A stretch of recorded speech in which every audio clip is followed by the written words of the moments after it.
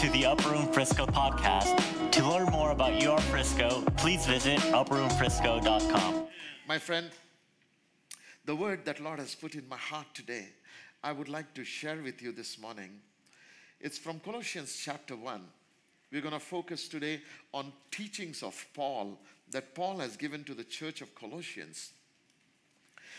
The background setting of the letter of Colossians is so that Apostle Paul did a school at Tyrannus for 2 years. And when he did this school, there were a lot of students who learned under his anointing. One of such students was Epaphras. So after Paul has finished his school in Athens, Epaphras went from there to Asia Minor to go and minister the word of God. As he went to the city of Colossae, he began to share the gospel of grace in that land.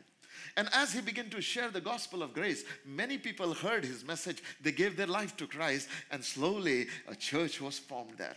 Now, the timeline that the biblical scholars say was after the ascension of Jesus Christ, maybe about 20 to 30 years of time that this church was pioneered. Now, initially, the church started doing great. Many people started coming to the faith, and they began to hold on and perceive Jesus Christ. They didn't know. They were from Gentiles. They had no idea about law of Moses. They had no idea about Abraham. They had no idea about what God has said in books of Torah, and they had no idea about the law. But all they were aware of is Jesus Christ, the person of Jesus Christ, and to him they put their faith in. And they were saved and born again and spirit-filled, and church was doing very good. But in due season, as the time began to pass, about in 20 to 30 years, something happened. A lot of Jews who had left Judaism and have come to Jesus Christ, but now the problem with them was that they had accepted Jesus Christ, but they were also making this marriage between law and grace. So what they did was they adulterated the gospel, and they made it almost compulsory for people that, okay, you have now become Christian, but in order to really please God and maintain your Christian life, you need to do this. You need to keep the festivals of Israel that God gave to them. What you need to do is get circumcised. What you need to do is, you need to keep new moons. You have to understand the times and the seasons of Israel, and every ordinances that Israel was having, they wanted the church to have it. It's very interesting to understand, my friend, that when this gospel began to get adulterated in the first 30 years of the ascension of Jesus Christ, imagine what happened to the gospel in 2,000 years. If in first 30 years, false teachings began to fill the church, what about 2,000 years? Today, when I look up in social media, today when I hear a lot of people speak, and I hear so much of false teaching coming into the church. And what false teachings do is they keep you arrested in you. And you become a prisoner of your own thinking and your own believing. And what does it do is it hinders your potential in Jesus Christ. So that what Lord wants to do through each one of you, He's not able to do it because of that false teaching. It is very, very powerful. Enemy knows that if he can make us believe on the lies that he has to speak, then he can hinder us from doing what God wants us to do. That was the scenario of the church of Colossae. Now, when Epaphras, when he heard the problems that was happening in his church, when he saw it, what Epaphras did was he ran to his spiritual father, Paul, who was in Rome during those times. He was imprisoned for the sake of gospel. So Epaphras goes to Paul, and Epaphras says to Paul, Paul, this is what is happening in the church. Church responded greatly to the message of gospel. They believed, they got saved, they got filled with Holy Spirit. But now there are these false teachings which are filling up the church. And people are confused about their salvation. People are confused about if they are pleasing God or no. They're confused about their faith in Christ. And I don't know what to do. When Epaphras brought this to Paul, in response to Epaphras' plea, Paul writes the letter to the Colossians. So you got the background setting.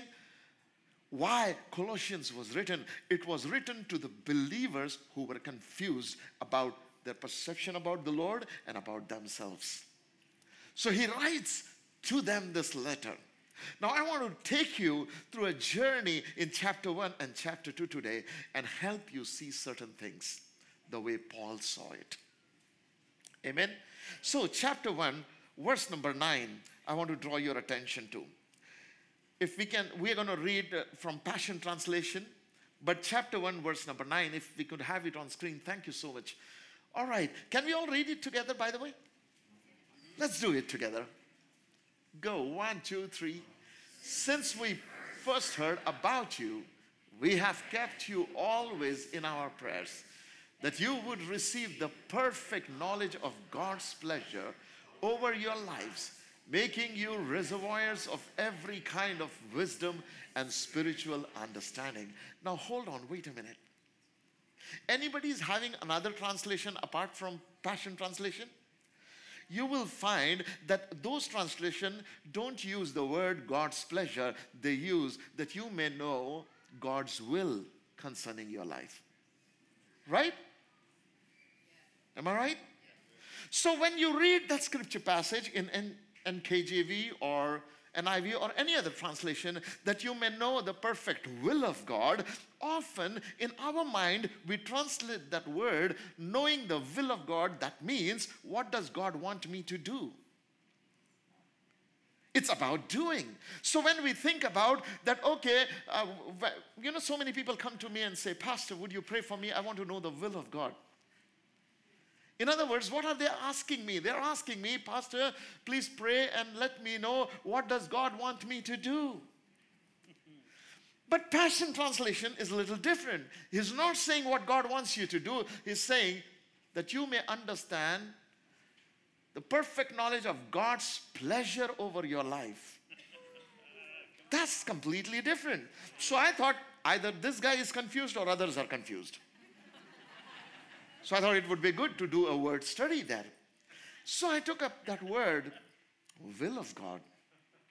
And in Greek language, the word will is written as thelema. When you go deeper into the word thelema, which is a Greek word, what does it mean is intense desire and pleasure over someone. What does it mean? Intense desire and pleasure over someone. When I discovered that in Greek, it means in which Paul wrote this letter, the language that Paul is saying, hey, Colossians, when you are confused about your life, whether you are acceptable to the Lord or no, whether you are walking in righteousness or no, know one thing, this is our prayer, that God will open your eyes of understanding, that you may know how much your Heavenly Father desires for you and how much your Heavenly Father takes pleasure in you. Do you know one thing? Much of our problems will be solved if we just begin to know how my God sees me. Because we try to make up to His expectation, but it's actually the other way around. When my son was born in the hospital, I went to see him. He was just a teeny bitty baby lying beside his mother. I picked him up. And I didn't look at him and say, first call me daddy, then I will pay your bill. Is any father here who did that? Is there any mother who picked up that baby and said, first call me mommy, then I will feed you? Is there anyone? If we being wicked know how to do this even before He confesses us as a father or a mother, and we know it doesn't matter what you think, what matters is I tell the whole world, this is my son. Isn't it?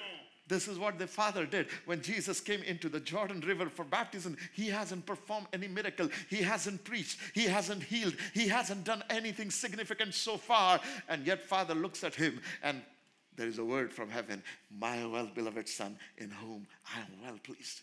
Why? Because God's will is thelema. It's not about what you're supposed to do. It's about what He thinks about you.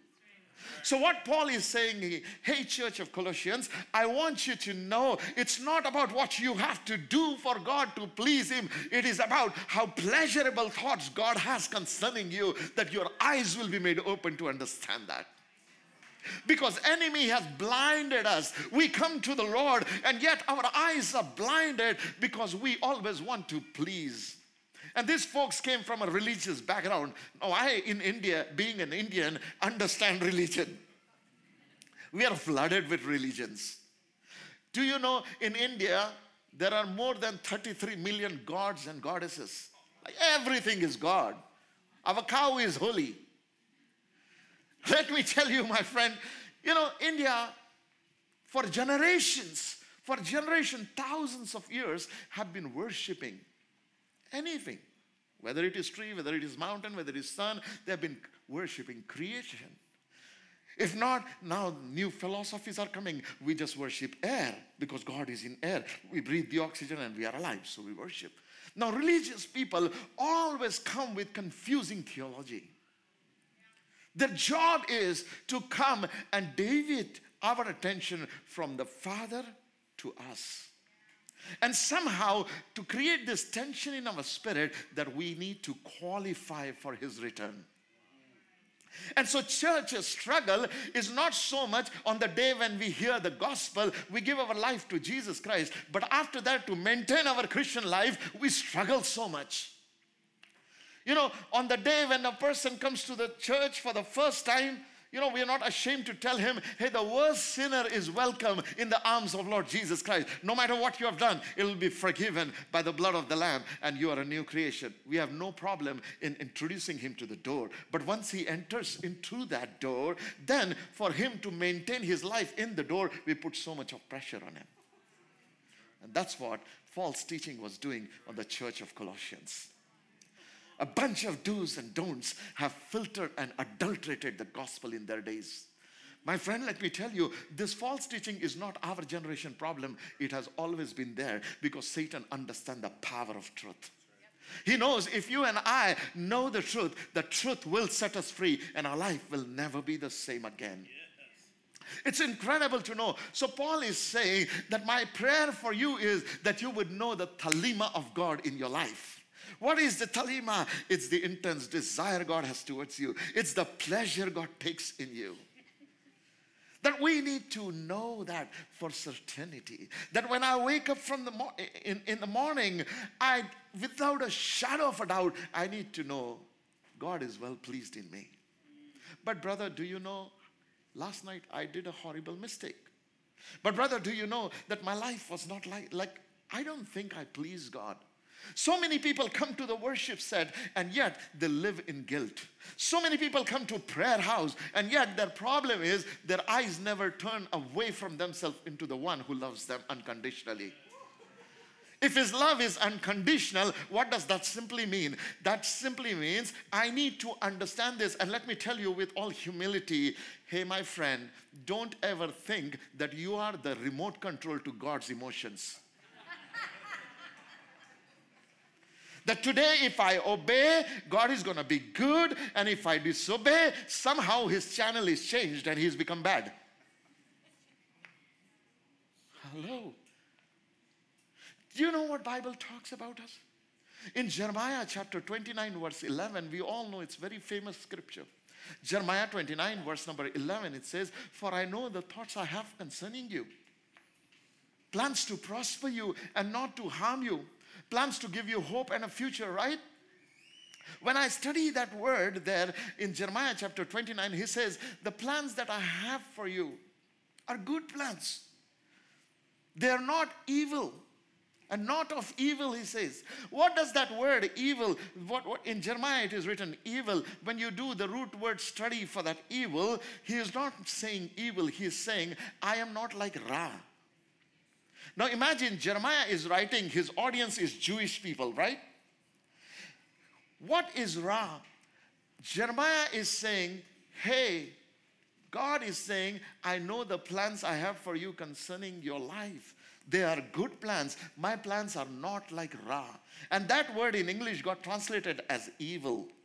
So when he is saying that my plans for you is not like Ra, I begin to understand, okay, what is Ra? I discovered that Ra is an Egyptian god.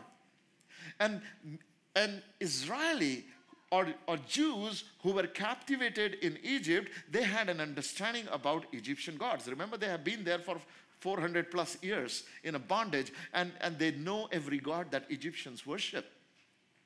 Now, Ra is a god of Egypt, and it's funny because this god is called the god of sun. And this god is good in the morning. When the sun rises, he is very good. He blesses his people. But by the time when the sun sets, suddenly the nature of this God changes. And the God who was good, a God of blessing, turns into a God of curse. That is what is the history of Ra. That is what is the mythology of Egyptian God.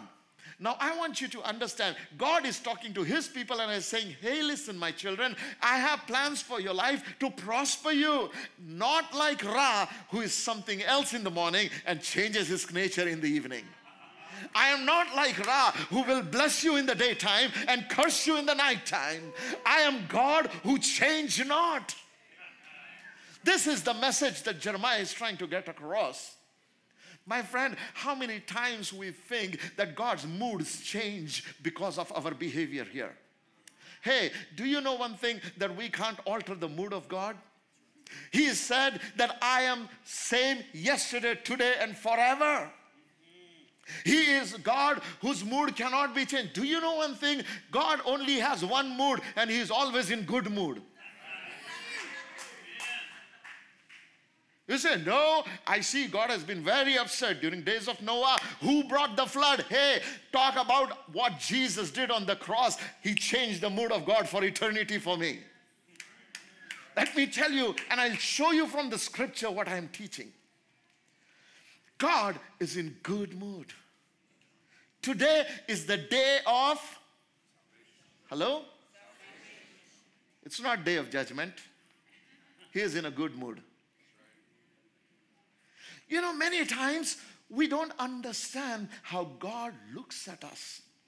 Let me show you in the scripture what God is saying. If you open Isaiah chapter 62, verse 3 to 5, you will discover God is looking at his people and is calling them his delight.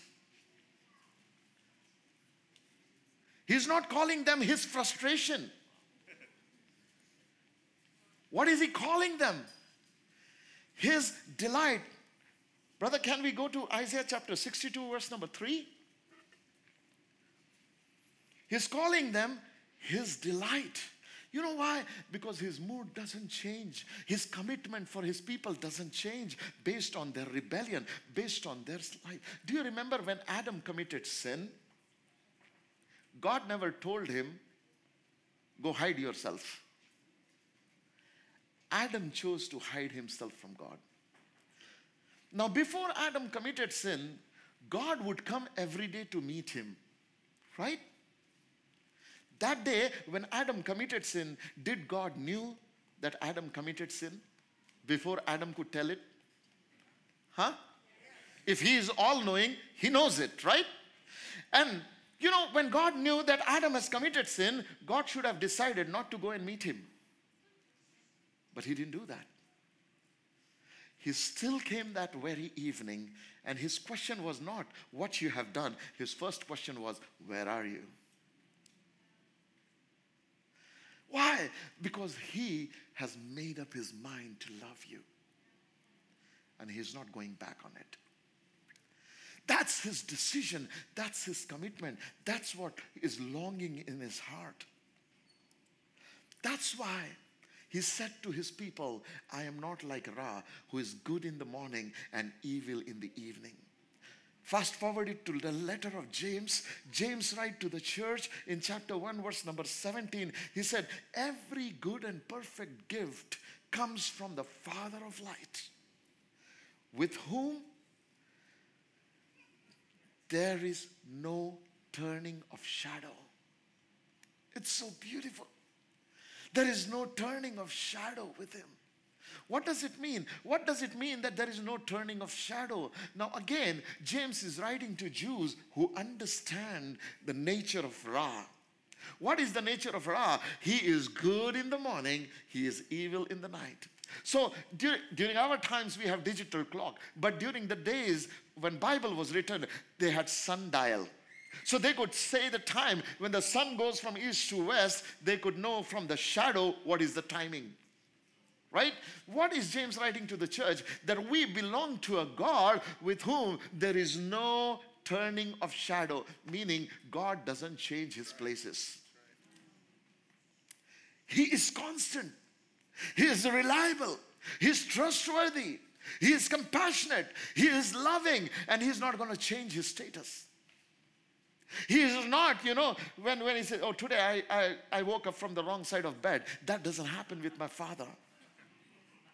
He knows every sin that you have committed in past. He knows every sin that you and I commit today. And he knows every sin that we will commit before we die. And yet said, with an everlasting love, I have loved you. My sin doesn't fizzle away his commitment for me. Then why does God hate sin so much? The answer is because it hardens my heart concerning him. My sin does not alter his heart for me, but my sin alters my heart for him. It shuts my heart. And I keep a distance from him. But look at what Bible says. Come with me to Colossians chapter 1 again. And I want to show you verse number 21 and 22. Colossians chapter 1, verse number 21 and 22. And we're going to read it again in Passion Translation. Can I have it on screen, please? Thank you.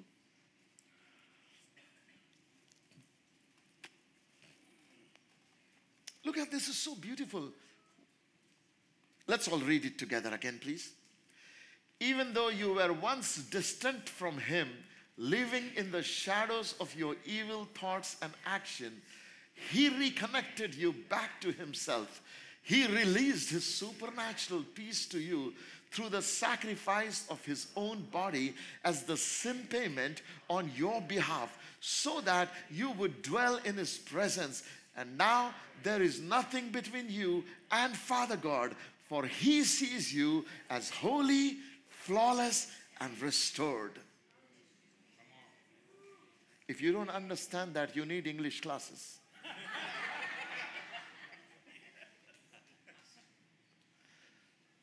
Let me help you see something there. Even though you were once distant from him, what caused this distance? This distance was formed because we chose to live under the shadow of our evil thoughts and actions. Do you see, when we come to Christ, we have to learn that I'm a new creation and my mind needs to be renewed. One of the ways you have to renew your mind is fill the Word of God in your mind concerning yourself. Now, what does that demand is this. If you continuously continue to live under the shadow of your evil thoughts and your evil action, then what does it do? It creates a distance in your heart with the Father. Now listen, devil is absent. Stop blaming devil for everything, casting me out. We keep casting devil out when he's absent. He's saying, I'm not causing that distance in your heart. It's your thoughts. Guess what happens? Your thought says, I am unworthy for you. I'm not able to be with you. Hey, prodigal son left the house of the father. It was his thoughts that carried him away from his father. Then his thought brought him back. But you know what? With a distance, he said, I'm willing to be his servant. So I'm going to go to my father and say, keep me as your servant because I'm not worthy to be your son. What caused him to come to that resolution that I am not worthy to be called your son was his own evil thoughts and his own evil actions. When he came to Father, the problem of prodigal son was he was too focused on his thinking and his feeling. He wasn't focused on what Father feels. As a church, when we come to the Lord, we become born again child of God. But the problem is we continue to live under the shadow of our thinking and our feeling. One day, Holy Spirit said to me, son, now you are born again. Stop believing everything you think and stop believing everything you feel. Look to your neighbor and say, hey, brother or sister, just look to your neighbor. He said, now since you are born again, you are a new creation. So please stop believing every thought that comes to your mind. Stop believing every feeling that comes to your heart. Listen, my friend. Our thoughts and feelings are the result of our upbringing. Our thoughts and feelings are the result of our upbringing. They are the result of our culture. They are the result of our education. They are the result of our experience. And in new creation, none of these things are required. Because the kingdom reality is far superior than the earthly experience. When Jesus was born, he came from heaven as a helpless babe, and we all know that he was born in a manger. But next day, he didn't go on complaining and carrying this bitterness against Heavenly Father, saying, I am your son in whom you delight. You sent me to do your will, and yet you have not even given me an in to be delivered. If anybody had problem of rejection, it should have been Jesus. But he doesn't even bother to him about it. Many people come to me in counseling and say, Pastor, you don't know what I have been through. I said, do you know what dead bodies go through? What do dead bodies go through? Decay. Have you ever seen a dead body complain? Now, isn't it truth about the Word of God that the Bible says in Colossians that we died when Jesus died? Why are you keeping your old self alive?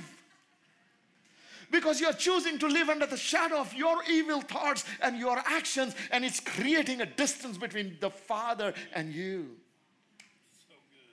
So many Christians come to the Lord, they get baptized, they get filled with Holy Spirit, but there is one problem. They always remain a mediocre Christian. They always, they live in a miserable state. You meet them and they're all surrounded with problems. You talk to them 5 minutes and you know what they will talk to you about? Oh, Pastor, you don't know what I'm going through. The hell is loosed upon my family. This is the problem happening with me. This is where, and you talk to a person 5 minutes and man, what he entertains in his mind. Do you know Bible says to be a carnal-minded person is enmity to God? Do you know that word carnal? Carnal doesn't mean sinful. Listen carefully. The word carnal does not mean sinful. The word carnal means being mindful of flesh more than God. Hello? And the Bible says, if I am carnally minded, I will lose everything that God has given to me because I'm focused on the wrong thing. Now, Bible is saying very clear. Paul writes to Colossians, he said, hey, you're living under the shadow of your thinking and your feeling. So your problem is not what God is doing. Your problem is what you're entertaining in your life. Stop blaming false teaching. Start looking into your own self. What are you entertaining in your mind? When you come for prayer set and for half an hour you worship, for an hour you worship, for 2 hours you worship, it's fantastic. But when you go out from here, what do you retain in your mind? What are you meditating upon? What are you filling yourself with? If it is not about Christ consciousness, there is a problem. Listen, my friend, the Jews live under the consciousness of law. So in their mind, constantly every thought is governed by the law that God gave to Moses. They're programmed that way. When they're a child, they've been programmed that way to think law. So everything that a Jew does is in the parameters of the law. Gentiles are wired differently. The Bible declares that Gentiles live by their conscience. Listen, Jews live under the law, Gentiles live by their conscience. We, the redeemed of the Lord, do not live by law. We do not live by our conscience. We live in Christ. That's the truth about us. In Christ, everything is different. My experience dissolves. My feelings dissolves. It doesn't matter what I think. It doesn't matter what I feel. What only matters is what Jesus thinks, what he feels. And if I can program myself, many people said, do you believe that, your old nature is dead with Christ? Yes, I believe. And yet they keep it alive by thinking the evil thoughts all the time.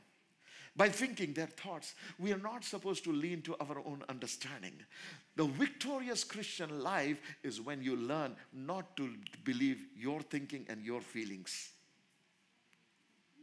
Most of us are arrested by our thinking and our feeling. We'll say, oh man, I didn't fast and pray. I needed to fast and pray. As if I'm going to emotionally blackmail God. Sometimes I said, oh, I didn't give enough offering, so I get guilt. Everybody else gave. I didn't give. Hey, before the foundations of the world, he loved you and I. Even before you were born, forget about what you did. He loved you even before you came into being. Our doing doesn't compel him to love us. Our being compels him to love us. Because he loved us, therefore we reciprocate that love in loving him back. Come with me again to Colossians. I want to show you something that Paul wrote to the church. It's so beautiful.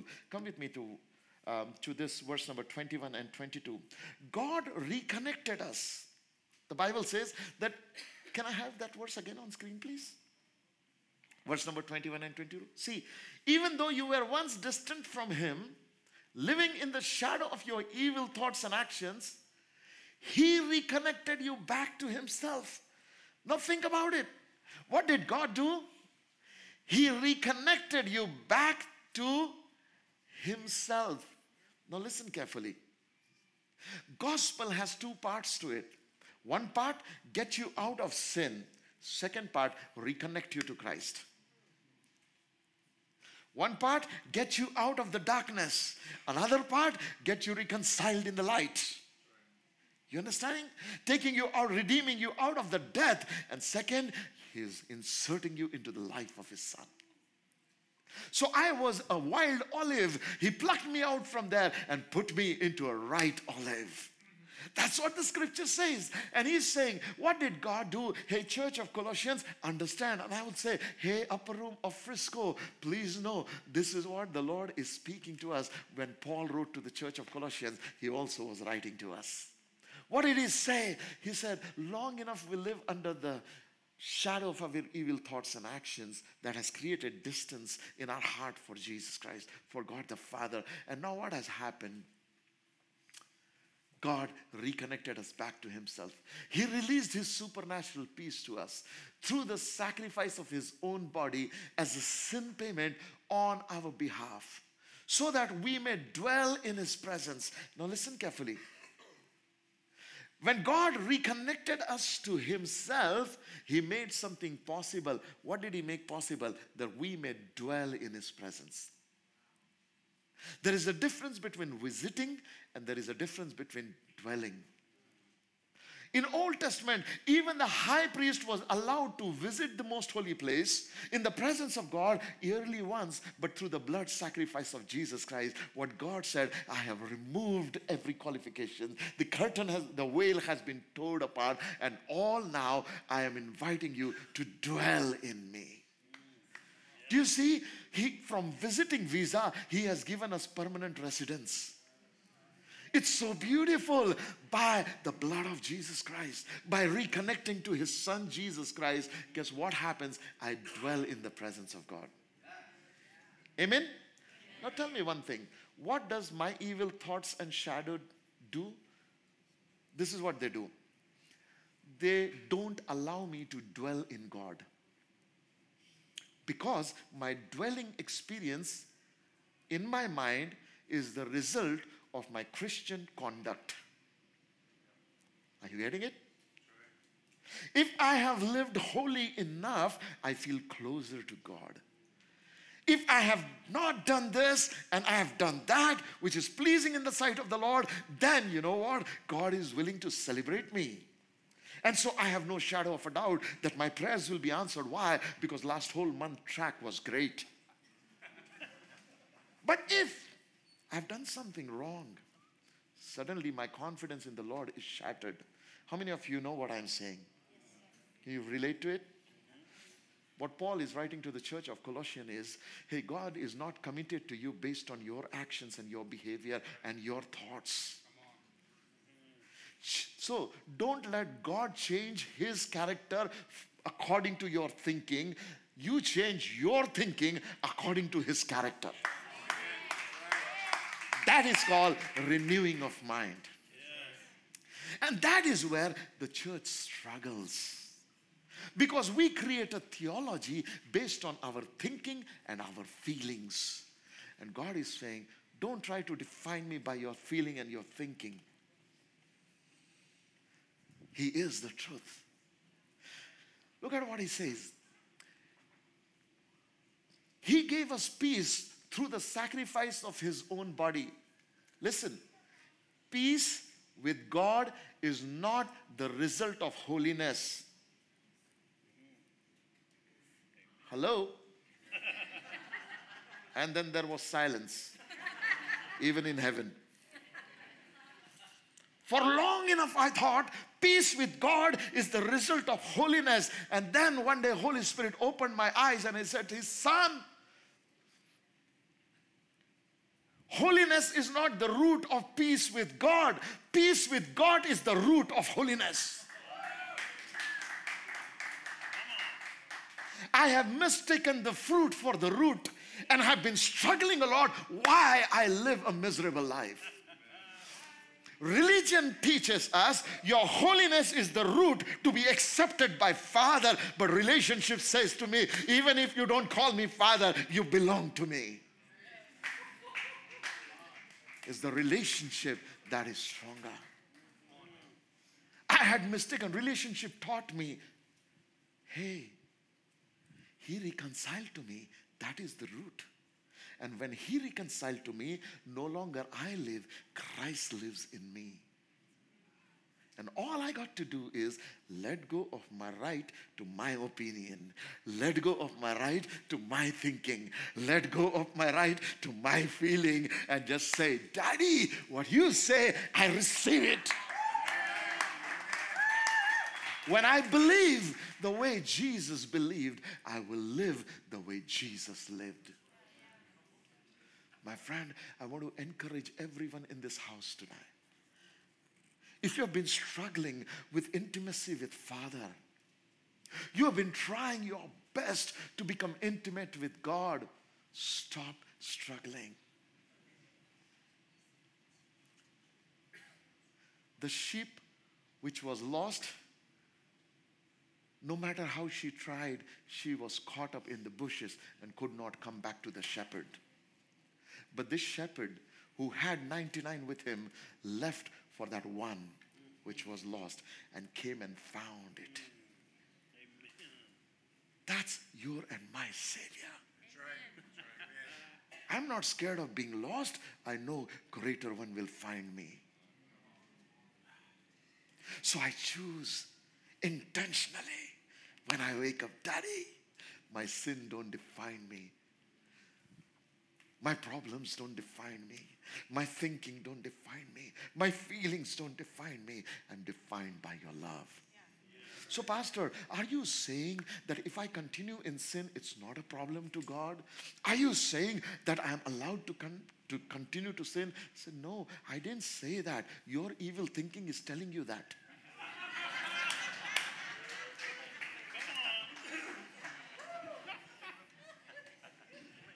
What I'm trying to say is this. If you get reconciled with the Father, his nature will dominate your nature. What I'm trying to say is this, that if you get reconciled with the Father, your appetite for sin will be permanently lost. What I am trying to say is this, that when you begin to take your thinking and connect it with the thinking that Father has concerning you, when you begin to see yourself the way your Father sees you, what will happen? You know what will happen? You will never be able to enjoy sin again rest of your life. This is what I am saying. Because grace of God does not give you license to commit sin. Grace of God teaches you how to say no to sin. And it's amazing. It's very easy to say no to the things you hate. Isn't it true? Hello? Is there any problem to say no to the things you hate? It naturally happens. You know what? The day you reconcile with the Father, sin is no longer your problem. Believe me, it's no longer your problem. Hey, Pastor, your theology needs to be corrected. Do you know that John said in his letter, in 1 John, he said, if we say that we don't have sin, we are lying. I said, yeah, think about this. That John is saying, if we say we don't have sin, we are lying. But 2 verses later, that same John says, children, I write to you that you may not commit sin. Say, hey, you're saying you don't if you say there is no sin in you, you're saying you're lying. And on 2 verses later, you're saying that I'm writing this to you that you may not commit sin. John, what's wrong with you? Either acknowledge sin in me or let me know that I'm not in the domain of sin. But between these 2 verses, there is a verse that talks about the blood of Jesus Christ. He says, if we say there is no sin in us, we lie. But then if we confess our sin, his blood is able to cleanse us from all unrighteousness. Then, my children, I write to you that you may not commit sin. But if anybody commits sin, know this, we have an advocate in heaven. Woohoo! John is saying sin is no longer your problem, buddy. You know, why do we struggle? Because we receive the gospel and we ask the forgiveness of sin and we are redeemed from the sin and curses and darkness, but we never get reconciled to the Father. And because we don't get reconciled to the Father, we don't break loose from the sin habits. It's like an extension board. Every one of us has seen an electrical extension board, right? An extension board, when it gets plugged into the source, the same supply which is in the source comes on the extension board, correct? Now what is Lord saying? The Bible says he reconnected us to himself. So his life flows in my life. Amen? That's the beauty of Christian life.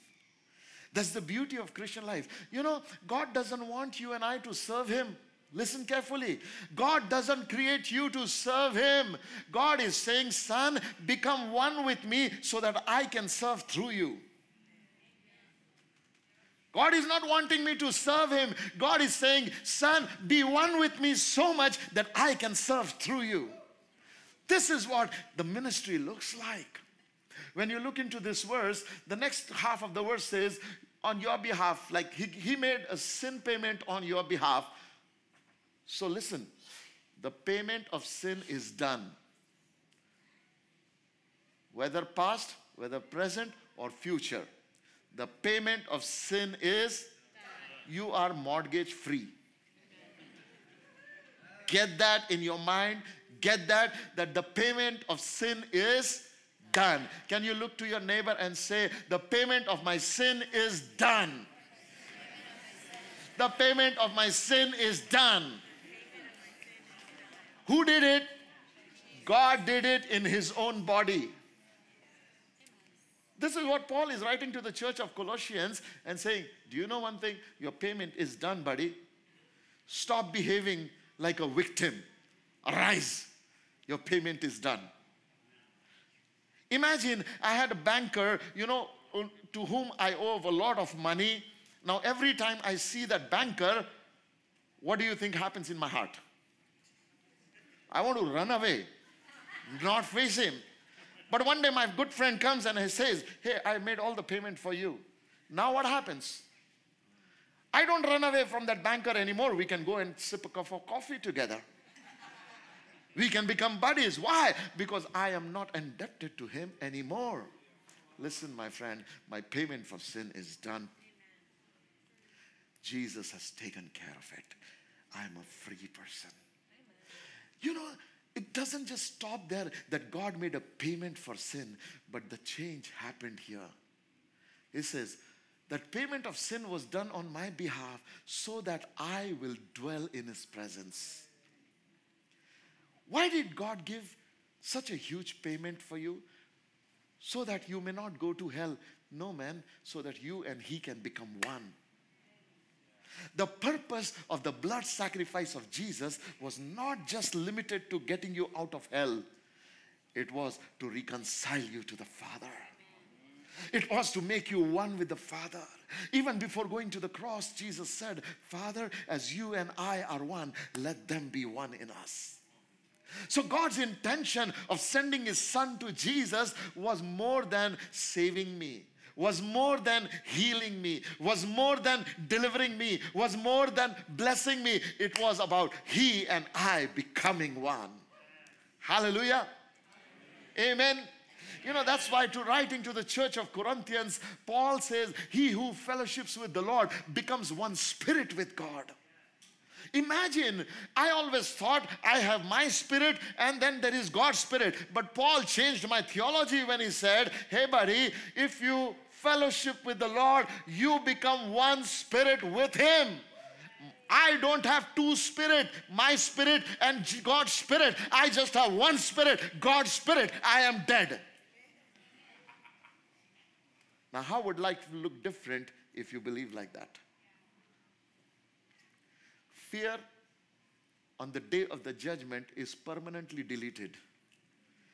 And this is what John says, in this, love is perfected that we may have boldness on the day of his return.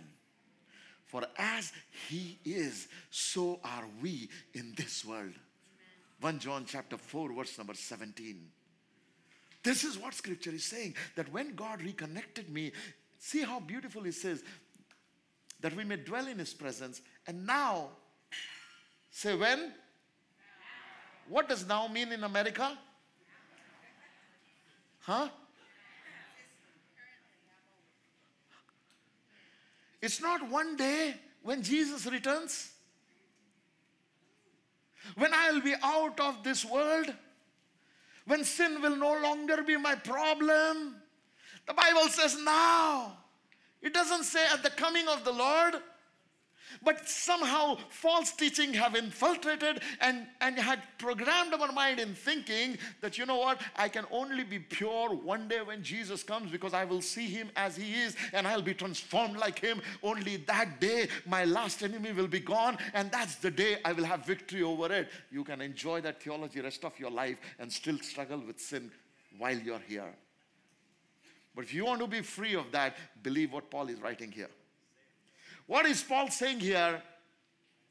That we may dwell in his presence and now there is nothing. Can you say this with me? Now there is nothing. Say as if it is now. Come on, declare it by faith in Jesus' name. Say now there is nothing between Father God and me. Because he sees me. Now speak it loud and clear. He sees me. When? When does he see me? Huh? How does he see you now? Holy, flawless, and restored. Hallelujah. Hallelujah.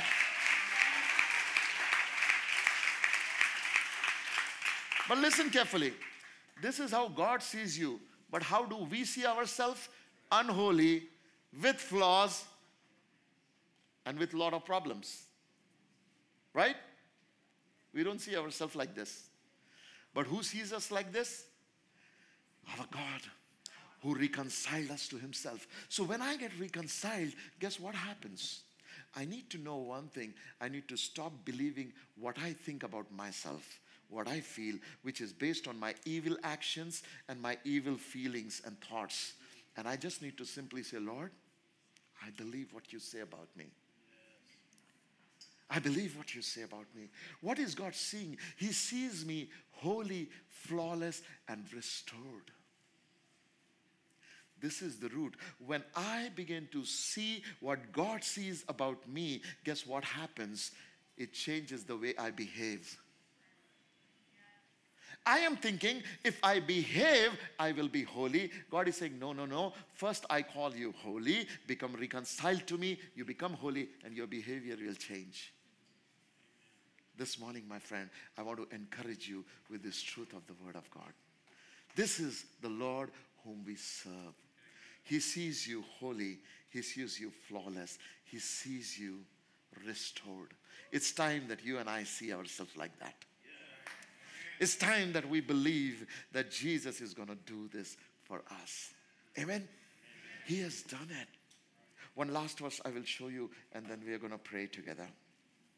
I love this scripture passage. Can you open chapter 2? Colossians chapter 2, verse number 6.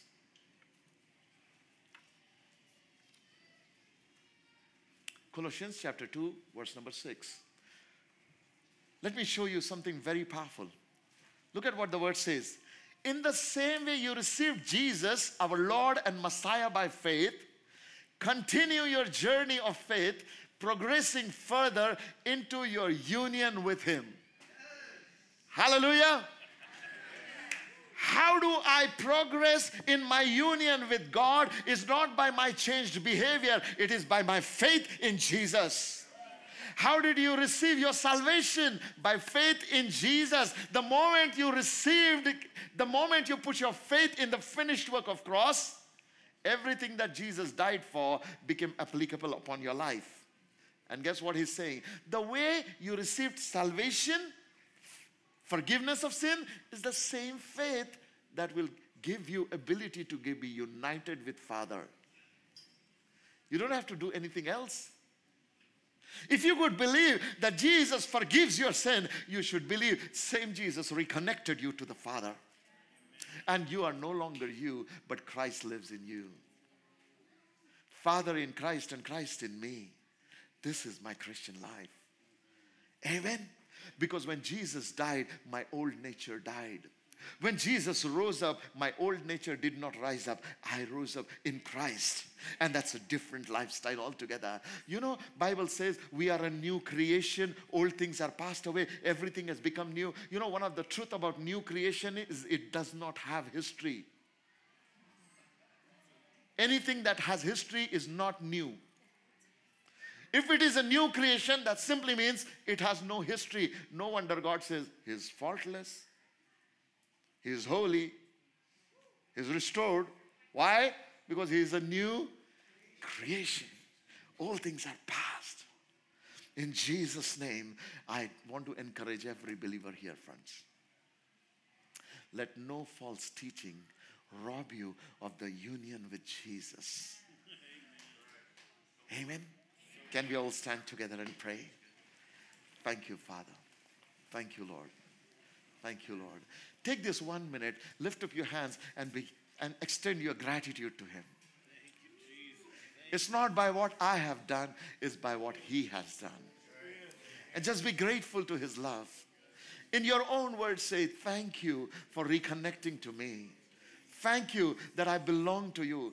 Thank you that I'm accepted and celebrated. I thank you that you and I are one. And so from now on, no longer I live, but you live. I choose not to live under the shadow of my thinking and my feeling, but I choose to live under the shadow of Thelema, God's delight and God's pleasure over my life. In the name of Jesus, I pray, Holy Spirit, the word that you have spoken through me this morning to this house will bear 1,000-fold results in their life. That, oh God, there'll be freedom in every life, oh God, and that they would become unified with Christ the way God always wanted it to be. That our lives will never be the same again. In Jesus' mighty name I pray. Amen. Amen. Amen.